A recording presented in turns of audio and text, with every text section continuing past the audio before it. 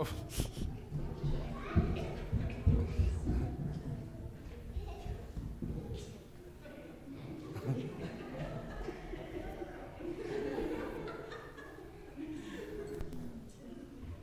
fine. Kids rule. So we are continuing our study in Nehemiah. We'll be in chapter 6 today. So if you want to open your Bibles, it'll be up on the screen when the time comes for us to read through it. But if you want to open your Bibles and follow along. Over the past couple of weeks, we've explored a lot of different subjects since we've been in Nehemiah. In the past couple of weeks, we've been studying conflict and opposition. We've had some different things going on with the people there, and they're facing some opposition and conflict as they built the wall, as they continue to restore this wall around the Jerusalem. Their opposition was from enemies, and then there was also some conflict from the people within the Jewish people themselves. There's a lot of conflict there that we talked about last week. Conflict and opposition can keep us from completely fulfilling what God has in store, and that's what was going on. As the enemy was using these conflicts and this opposition to try to keep God's work from happening. See, when we try to pursue the life of God, or when we try to pursue things for God, there's the enemy will be out there trying to stop that.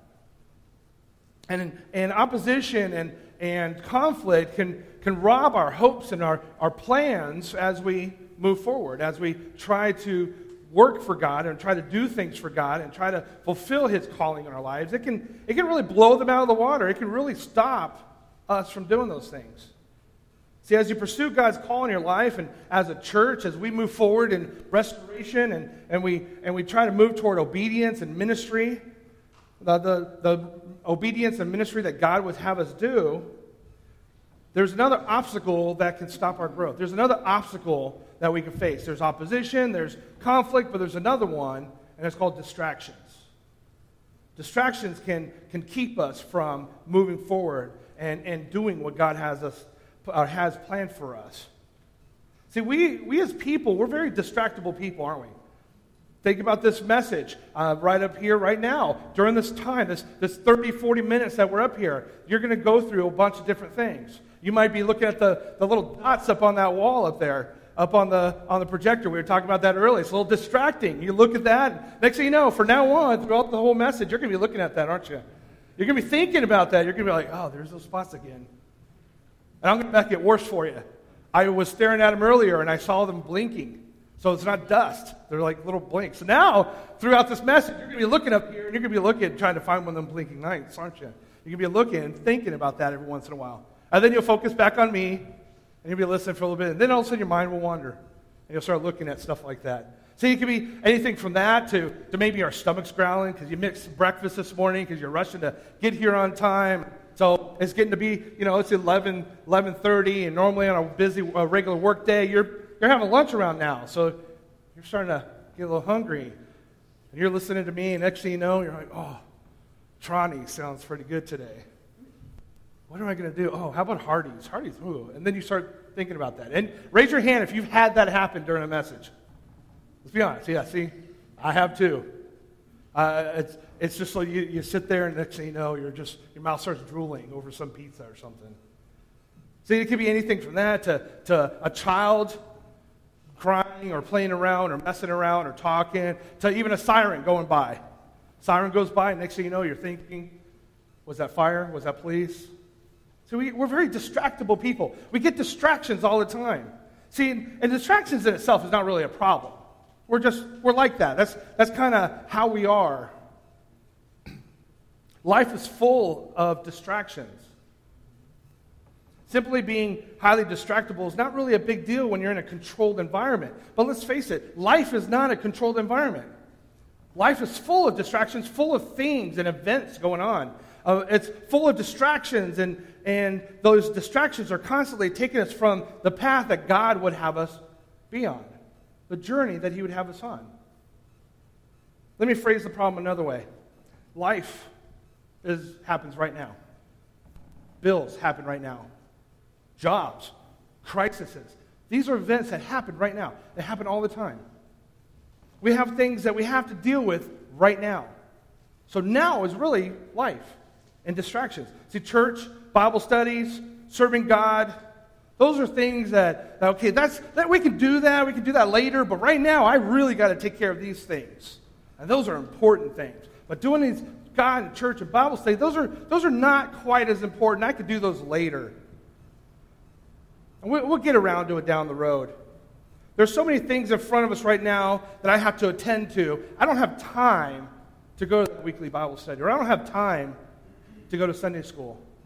I don't have time to share the gospel with somebody.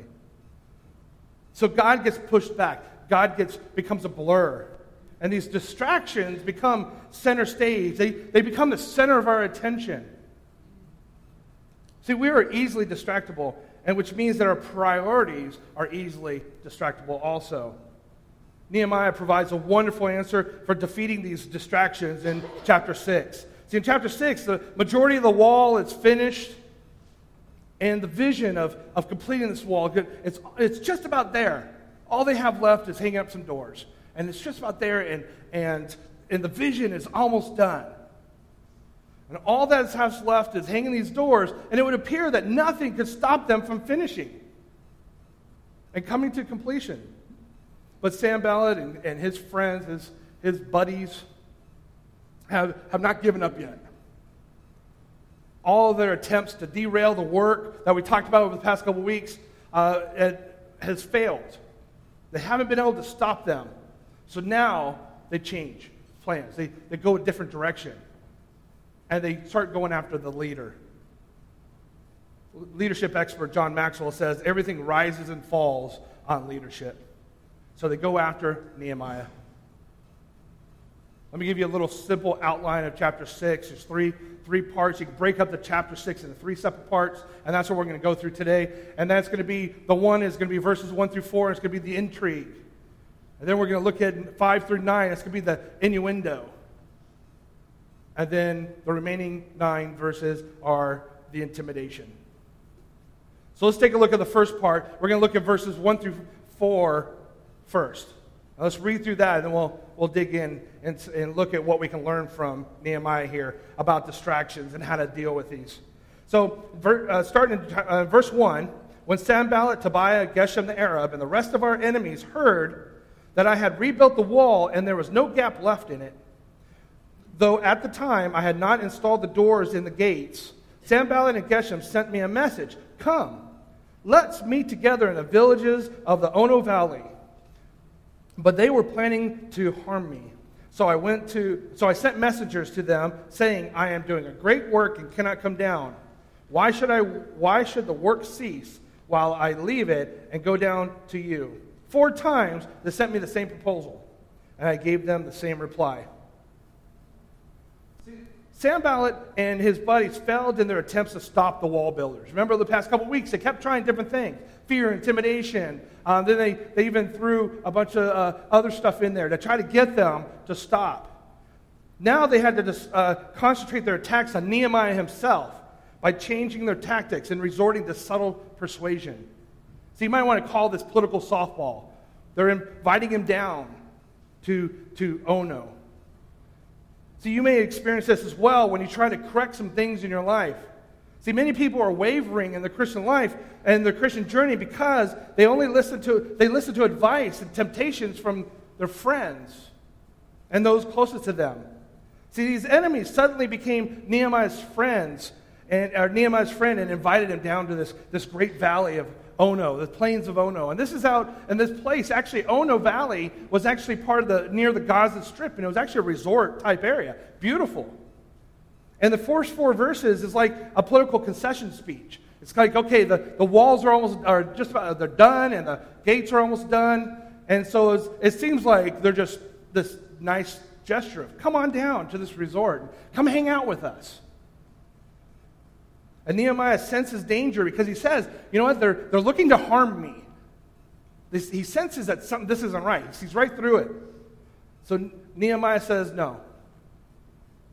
Some commentators suggest that they're trying to trick him to leave because remember the people there in the temple area, they all had swords and they were protecting themselves not too long ago. So they were ready to fight, and that didn't work. So now they're trying to get Nehemiah out off of his own turf, trying to get him out to maybe where he's not really guarded, because he can't take everybody with swords. He wants to leave the Jerusalem protected. So he's trying to divide and conquer and try to get him out there on his own so they can destroy him, kill him. But Nehemiah senses something's wrong. Nehemiah sees that something's not right here. And he firmly declines, saying, I'm carrying on a great project and I cannot go down. Why should I stop work and leave to go see you? It's a great answer. Why should I leave what God has called me to do to go down here in this resort? See, Nehemiah sees through the scheme by refusing their invitation 4 different times. See, you too might experience some pressure from people to do certain things that aren't really what God wants you to do, but you're being pressured to do certain things. Maybe, pressure to change your mind and go along with something that you know is not right, or maybe God hasn't called you to do. Some of us give in to that repeated pressure. I know we talk about peer pressure as teenage years, but we get it as adults too. That pressure from the church or pressure from some friends to do things. Maybe serve in an area that you aren't called to serve. Those are all still simple pressures. We might decline at first invitation, but we find our defenses weakened over time, and the enticements continue, and we get worn out. We finally give in. But Nehemiah persists in the refusal. He knows what his priorities are. He says, I'm doing a great work. I'm going to do my calling. God has called me to do this. That's what I'm going to do. God has committed a huge project for me, and that's what I'm going to finish out. And if I leave, that'll be threatened. If I leave, that won't get done. See, sometimes we get distractions in all kinds of different forms, and some of these distractions are actually in themselves are not necessarily a horrible, evil thing. It might on the surface be fine. Sports, television, hobbies, internet, all kinds of stuff. See, one of my distractions is the internet. I love reading research. I love to research. You ask me a question, next thing you know, a day or two later, I'm on the internet looking up on my Bible software, trying to find the answer, reading books. I want to know. I don't like that. I don't like not knowing, so I want to have an answer, try to find the answer. Or I'll see something on TV or something, and I'll think, wow, that's interesting. I wonder how that works. I'm looking. But see, that in itself is not necessarily bad. But you know what happens is next thing you know, it takes away from my Bible time, or it takes away from my study time for preparing for this. It takes away from the important things in my life instead of doing what I should do. See, those little things can distract us into doing what's important. Unfortunately, we don't give God a proper place in our schedule sometimes. We neglect Him altogether when we allow distractions to come into our lives. One of the most helpful things we can do is resist the temptation and to remember that God gave us a great task. God gave us a task to reach out to the world with the gospel. He gave us a true calling to every believer in Jesus Christ to share the gospel, to serve in ministry. He called all of us to go out and make disciples. And if we're to do that, see, when we remember that, it's a little easier to have our priorities set. When we remember, like Nehemiah remembered God's calling to the wall and what his job was. And so when we remember that great task that each and every one of us has, it's a little easier to push aside some of those temptations and some of those distractions. See, we're called to make an impact in the kingdom of God. Our priorities as a church are summed up in our mission statement. And we've summed up the mission statement in 3 simple words: reaching, teaching, and going. Reaching the lost, making disciples through teaching and spiritual growth, and going, using our spiritual gifts in ministry and to serve God in some way. I read a story years ago about a missionary in China whose abilities were so outstanding that an American company tried to hire him. This guy was outstanding. And so they gave him this beautiful benefit package, it's great salary, a great job, and he told them no. They said, God sent me to China as a missionary, and I'm sorry, but I'll decline. So he thought that would be the end of it. But then he got another offer, bigger salary, bigger office, bigger package. He declined again. Another offer, bigger and more. And finally he said to him, look, it's not that the job, or it's not that the package and the salary is too little. It's that the job is too small. He wants to go serve Christ. That is a bigger deal than a nice salary package. In her book, Practical Guide to Prayer, Dorothy Haskin tells a story about a noted violinist who asked the secret of her mastery of her instrument. And this is what she says. There are many things that used to demand my time. When I went to my room after breakfast, I made my bed, straightened my room, dusted, and did whatever seemed necessary. When I finished my work, I turned to my violin practice. That system prevented me from accomplishing what I should on the violin. So I reversed things. I deliberately planned to neglect everything else until my practice period was complete. That program of planned neglect is the secret to my success. Planned neglect was the secret to her success. In a similar way, we are called to a great task of serving God with all our heart, mind, and soul. And we need to prioritize things. And sometimes we need to do our own planned neglect. Sometimes we just need to neglect certain things that are not that important so we can do the things that are. And that's what Nehemiah does. He's involved in a great work, and he's not going to forsake it for anything else. He's going to make that a priority. He's going to make that number one. The next thing, as the enemy cannot accomplish his purpose through offering peace, he switches it up. He changes again to a scheme a little bit more sinister, a little bit more sinister threats. He moves from political softball to political hardball. See, it didn't work the first way, so now they're changing tactics. In verse 5 through 9, it reads, Sanballat sent me the same message a fifth time by his aide, who had an open letter in his hand. In it was written, it is reported among the nations, and Geshem agrees, that you and the Jews plan to rebel. This is the reason you are building the wall. According to these reports, you are becoming their king, and have even set up the prophets in Jerusalem to proclaim on your behalf that there is a king in Judah.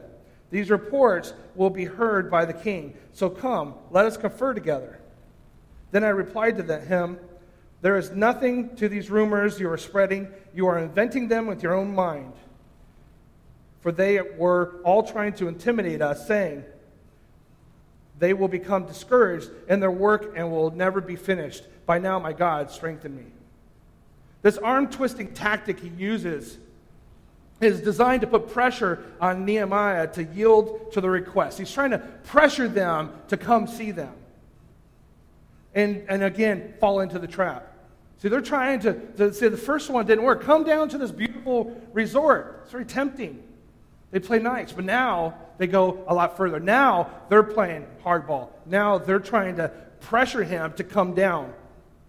But he resists because he sees it for what it really is, an enticement based upon lies. You notice that the word there, it says an unsealed letter, an open letter? Okay, I want you to draw attention to that. That was designed for them to spread around. When you seal a letter, it was only between the sender and the recipient. But when it was an open letter, anybody can read it. That's the purpose. It was open to the public. They did that on purpose. It was designed for everybody to read so the lies could get spread around.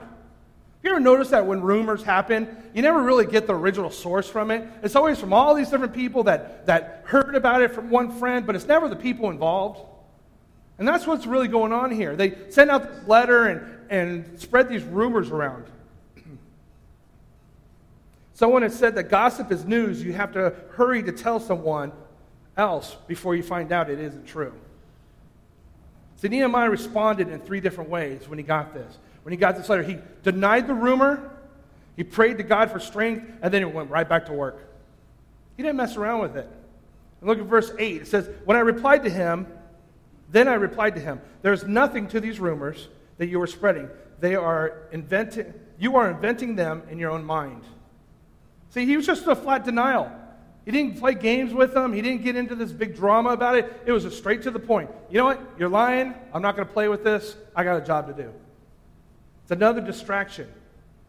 He doesn't try to disprove it. He just merely states, that's a lie.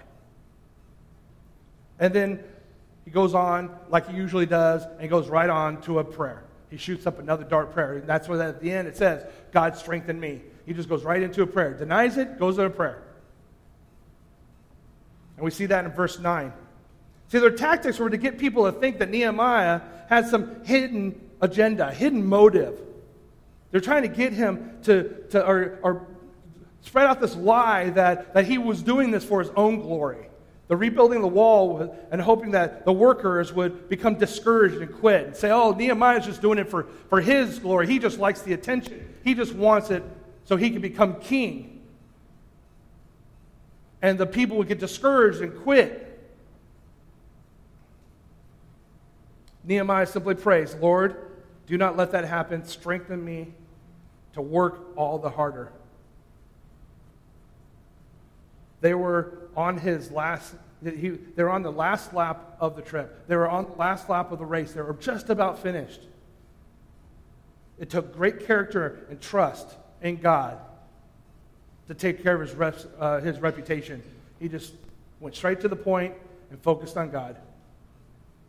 Once again, after that, in verse 10, we see that the enemy switches tactics again. So 3 times.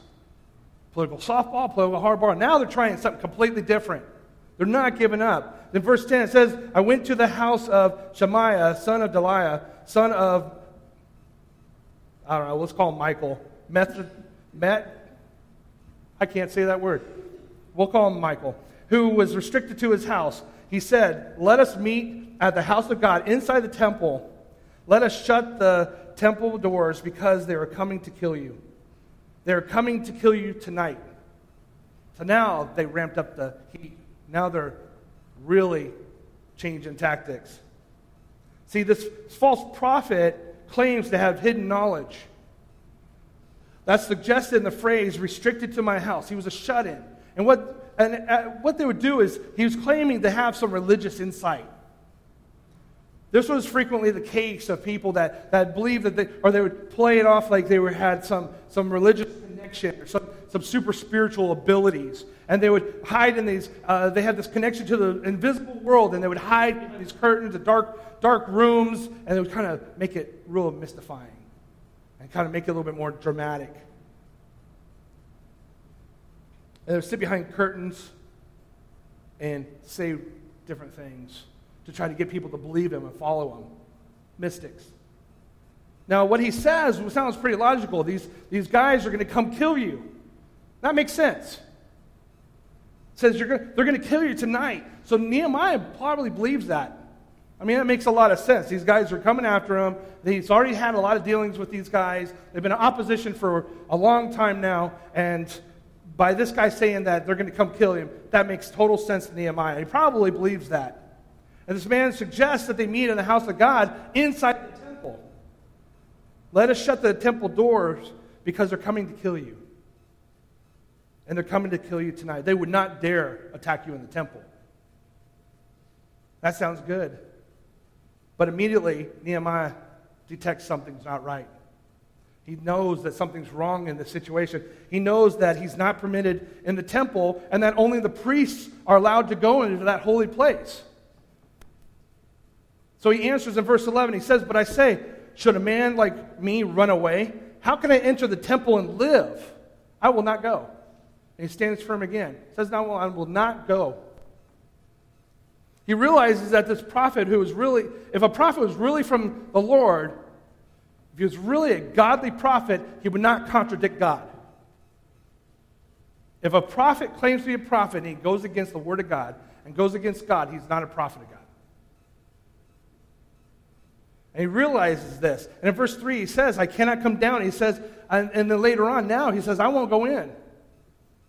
Having the right priorities gave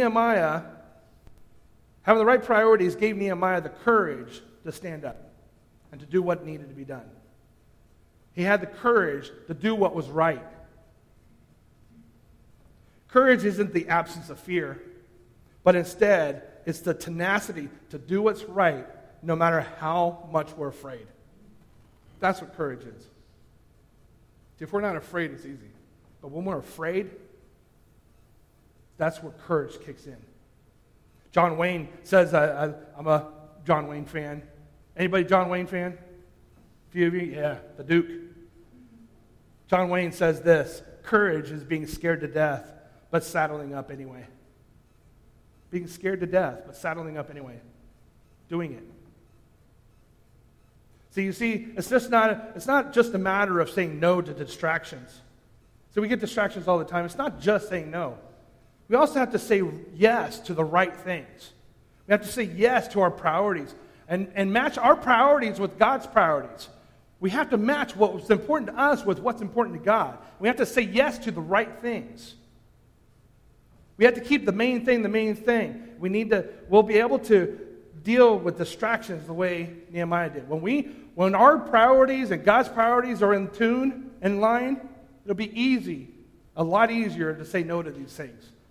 And we'll be able to say yes to the right priorities. God gives Nehemiah some insight in verse 12 and 13. It says, I realized that God had not sent him because of the prophecy he spoke against me. Tobiah and Sanballat had hired him. He was hired so that I would be intimidated, do as he suggested, sin, and get a bad reputation in order that they could discredit me. They wanted to discredit him. It was all part of a plan to discourage and distract the people from following Nehemiah's lead. They were trying to stop God's work. Fueled by jealousy and ambition, these enemies slandered him and tried to trick him into yielding to their demands. They used different tactics to try to stop him. We must be aware of this kind of attack in our lives as well. See, don't take somebody's advice or from a friend or family member just because they seem like a nice person. They might be, but they might not have the right priorities. They might not be following God. Don't let anyone or anything distract you from God's priorities in your life. The best response is to approach, the best response to such approach is what Nehemiah uses here. A deep sense of true identity as a believer. Should a man like me run and hide and try to save his own life by doing wrong and unlawful approaches? That's what he's basically doing. He's standing firm and he's saying, you know what? I'm not going to do that. I'm going to stand in who I am with Christ, or who I am with God. He falls back on his clear understanding of who he is and what his priorities are. He is a believer in a living God, and as such, he's not going to resort to trickery just to save his life. He's not going to resort to all those things. He's going to make sure that he's going to follow God in everything.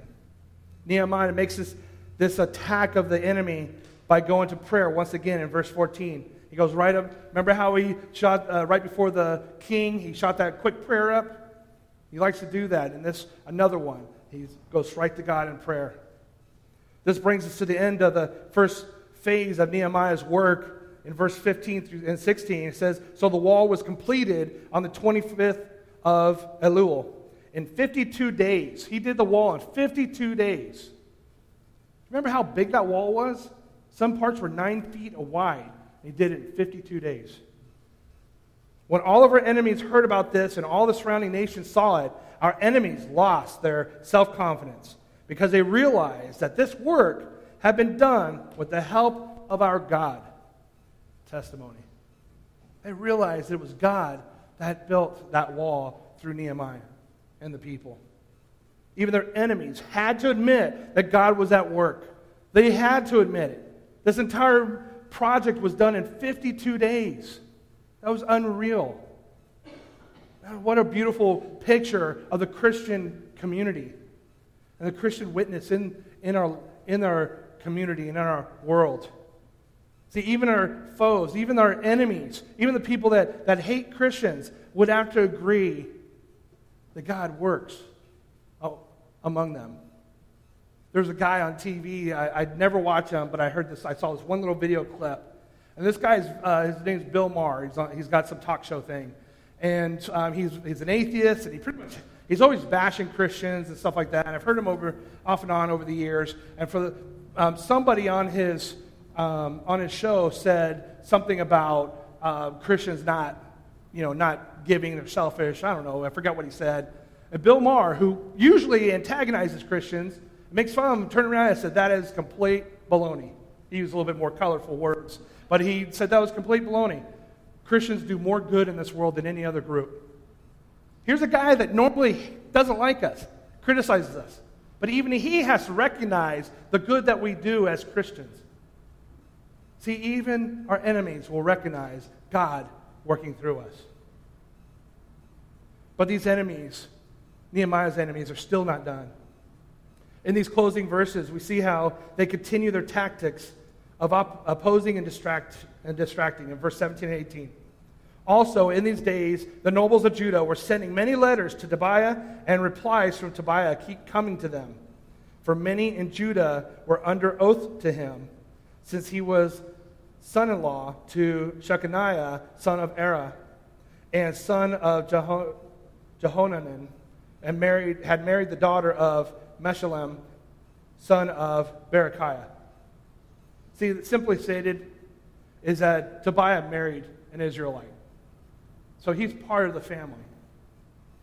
And they were taking advantage of that relationship, and he was seeking to undermine Nehemiah's leadership. It was with nothing more than gossip. They're sending these letters, they're using him as an inside man, and they were just trying to undermine what Nehemiah was doing. Folks, here's one overriding truth from this book. The devil never quits. The enemy never quits. He's never going to give up while we're still alive. God has wonderful blessings and much encouragement and joy for us along the way. But we must never cease battling against the world, the flesh, and the devil until we get to heaven. It will happen. If we think we can sit back as Christians and just ride this wonderful ride, we're sadly mistaken. We're going to be under attack. And one of the ways he does it is through these distractions to keep you ineffective. The enemy of God will never quit. If he cannot distract you with fear and flattery, he'll use gossip and false accusations. He's the father of lies, and he will come after us. So as we close this morning, let's ask God to apply this message to our lives with 2 action steps. 2 things that we can do. 2 things we can apply in our lives. The first is practice saying yes to God's priorities. Say yes to what God has in store. Say yes to ministry opportunities. The best way to not be distracted is by being attracted to those things that are at the heart of God. When you hear about God doing things, join. When you see God working in our community, join him. Learn and replace worldly values with godly values. Once we're aware of what those are and are attracted to them, we need to commit ourselves to a life of full devotion and complete commitment. I heard a story about a Native American who grew up on the reservation, and he went to the big city to visit his cousin. As they're walking down the street with the busy traffic and everything, this Native American says, "I hear a cricket." So his cousin has been living in the city for a long time. He's like, "Wow, man, that's amazing." So a few minutes later, he's looking around, he sees a cricket, and he picks up the cricket, and he's holding it. He goes, "Wow, how could you hear that?" Well, while he was picking up the cricket, he let a little bit of change out of his pocket.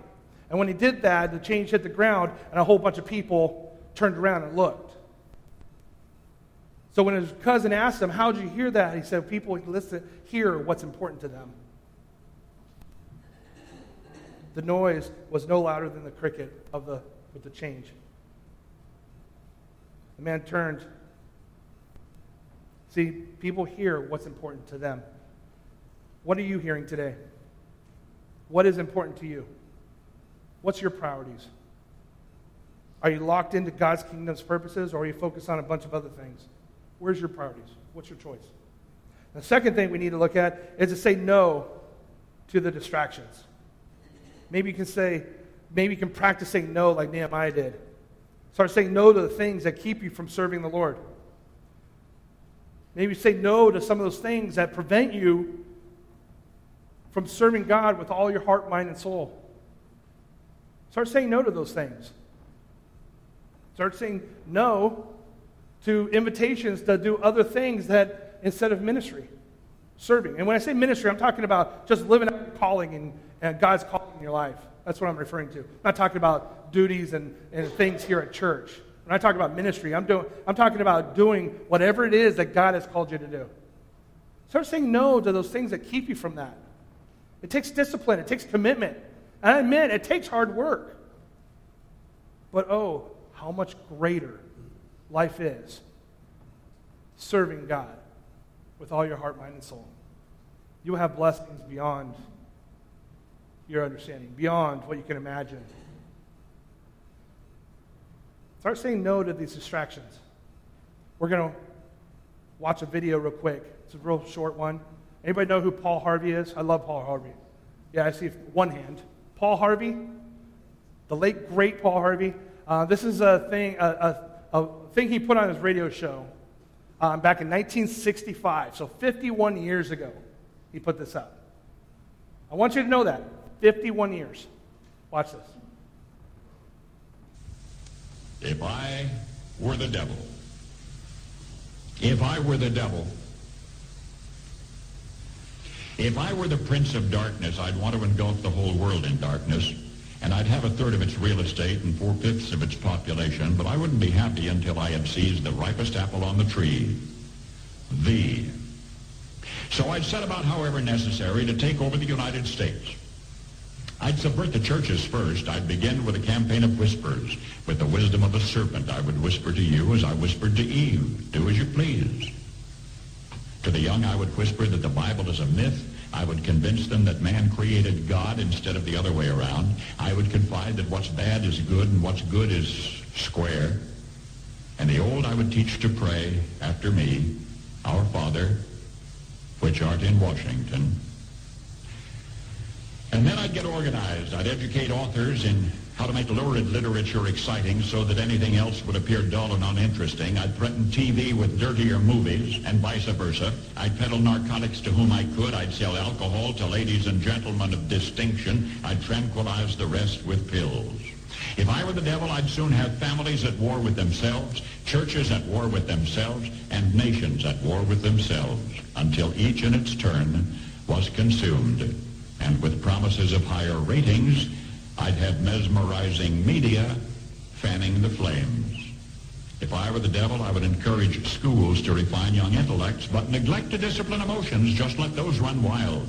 Until before you knew it, you'd have to have drug-sniffing dogs and metal detectors at every schoolhouse door. Within a decade, I'd have prisons overflowing. I'd have judges promoting pornography. Soon I could evict God from the courthouse, then from the schoolhouse, and then from the houses of Congress. And in his own churches, I would substitute psychology for religion and deify science. I would lure priests and pastors into misusing boys and girls and church money. If I were the devil, I'd make the symbol of Easter an egg and the symbol of Christmas a bottle. If I were the devil, I'd take from those who have and give to those who wanted until I had killed the incentive of the ambitious. And what'll you bet? I couldn't get whole states to promote gambling as the way to get rich. I would caution against extremes in hard work, in patriotism, in moral conduct. I would convince the young that marriage is old-fashioned, that swinging is more fun, that what you see on TV is the way to be. And thus I could undress you in public, and I could lure you into bed with diseases for which there is no cure. In other words, if I were the devil, I'd just keep right on doing what he's doing. Paul Harvey. Good day. Wasn't that almost prophetic?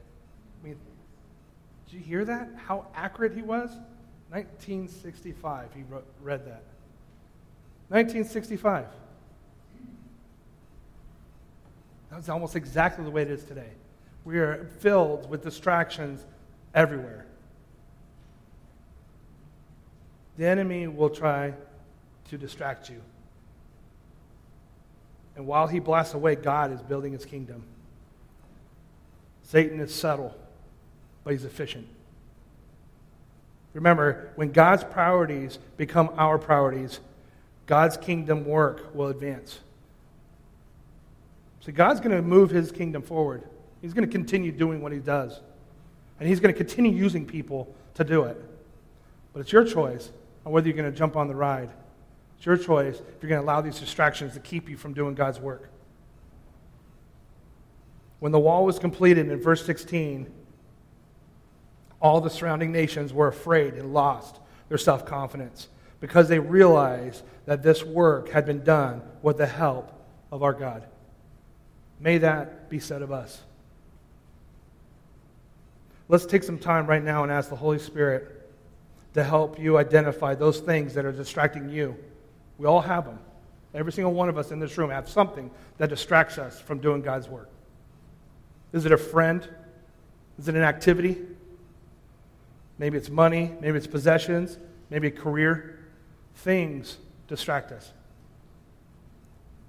When the Spirit makes it clear, decide how you can begin to say no to those things that are derailing you from the most important, which is serving God with all your heart, mind, and soul. Let's pray. Father God, as we're filled with distractions every day, there's distractions all over the place, Lord. And in our culture today, with all the technology and all the things, the 200 channels on TV and all the electronics and all these things that we have available to us, it's so easy to be distracted, Lord. It's so easy. But Lord, we want to serve you.